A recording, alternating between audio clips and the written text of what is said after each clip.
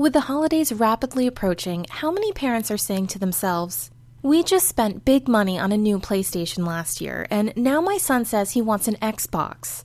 Why can't he just be happy with what he has?"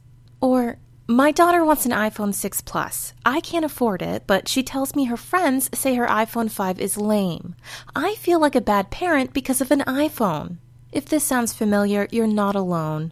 Whether it's a holiday or an ordinary day, spending money on our kids can bring up feelings of guilt as we wrestle with how much is enough. On today's podcast, Anger, Guilt, and Spending on Kids, 8 questions to ask before buying anything, an article by Debbie Pincus, author of The Calm Parent AM and PM. You're listening to the Empowering Parents podcast. Empowering Parents is a community dedicated to child behavior help and problem-solving techniques for parents. Hi everyone, this is your host Anna for EmpoweringParents.com. As parents, we want to give our children what makes them happy. We don't want them to feel left out or get teased because their boots, phone, or brand name hoodie is last year's model. And when we're unable, or even when we're unwilling, to buy the latest and greatest, we often feel terribly guilty. We can also find ourselves feeling angry, even flip-flopping between feelings of guilt and anger. We might feel angry that our kids are triggering those guilty feelings, or that they're not grateful for what they do have, or that all their wants are making life downright difficult. Then the guilt pops up again, guilt for being angry at our own child or for feeling a bit resentful toward them. So why do you feel anger and guilt about your child? Debbie says that guilt and anger are both uncomfortable emotions, and as different as they might seem, they're really just different sides of the same parenting coin. Let's take a moment to understand these two emotions that parents so often experience. Guilt is often felt when we don't give others what they want. In contrast, anger is often felt when others don't give us what we want, or when we do what others want at the cost of what we want.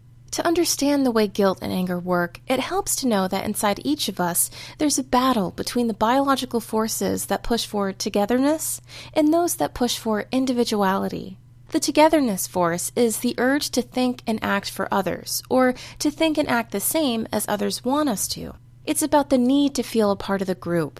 Individuality is about the need to think and act for the self, even if that's different from what others want us to do. Anxiety creates a push for togetherness. We feel a sense of comfort and calmness when we act as others want us to. We don't like displeasing others, so when we don't behave how others want us to, feelings of guilt can occur. This is why you might feel guilty about your daughter being unhappy that you didn't buy her the $200 boots she wanted. When we don't act as others wish, we don't like the disapproval that follows, whether it's from our 18-year-old or our 2-year-old. On the other hand, when others don't do what we want, we can become angry at them for not being how we want them to be. It's why we get upset and frustrated, for example, when our children keep asking for new and expensive things instead of valuing what they already have. We want them to be grateful, not focused on having more possessions. We can also feel angry when we give in to what others want. We get angry at ourselves when we abandon what we want, and then angry at others for pressuring us to abandon what we want. This means that when you do buy your teen the latest pair of UGG boots, you may feel angry at yourself for giving in when you know how much they cost. Then you feel angry at your daughter for nagging you so much in the first place. As you can see, guilt and anger are similar in that they both focus on the other person, keeping them happy, doing as they wish, avoiding their disapproval. If we're not careful, it can turn into a vicious cycle. To reduce those feelings of anger and guilt, it's necessary to develop more of a solid self in relationship to your child. The more clear you can be with your own values and beliefs, and the more you live by them, the less likely you'll be to do what others want at the expense of what you want. This in turn helps reduce our feelings of guilt and anger, whether it's around gift giving or other issues. If you're concerned about how much you're spending on your child, decide what you think is best for your child, not what you feel pressured to buy. To help understand what might be best, ask yourself these 8 questions. Number 1. What can we afford this year for gifts without stressing our budget? Number 2. Is the requested technology age appropriate? An iPhone 6 Plus, for example. Number 3. What behaviors has my child exhibited that tell me he's ready for the responsibility that comes with owning that kind of technology? Number 4. Am I ready and able to monitor her use of the requested technology? Number 5. What are the repercussions for playing with this technology? Am I in favor of those things? Number 6. How will she benefit and not benefit from owning this? How will I benefit? How will I not benefit? Number 7. Am I buying this for him because I don't want him to be upset with me? Is this a good reason? Number 8. Am I buying this because I don't want her friends to alienate her if she doesn't have it? Is this a good reason? When you've made your decisions, communicate your reasons to your child.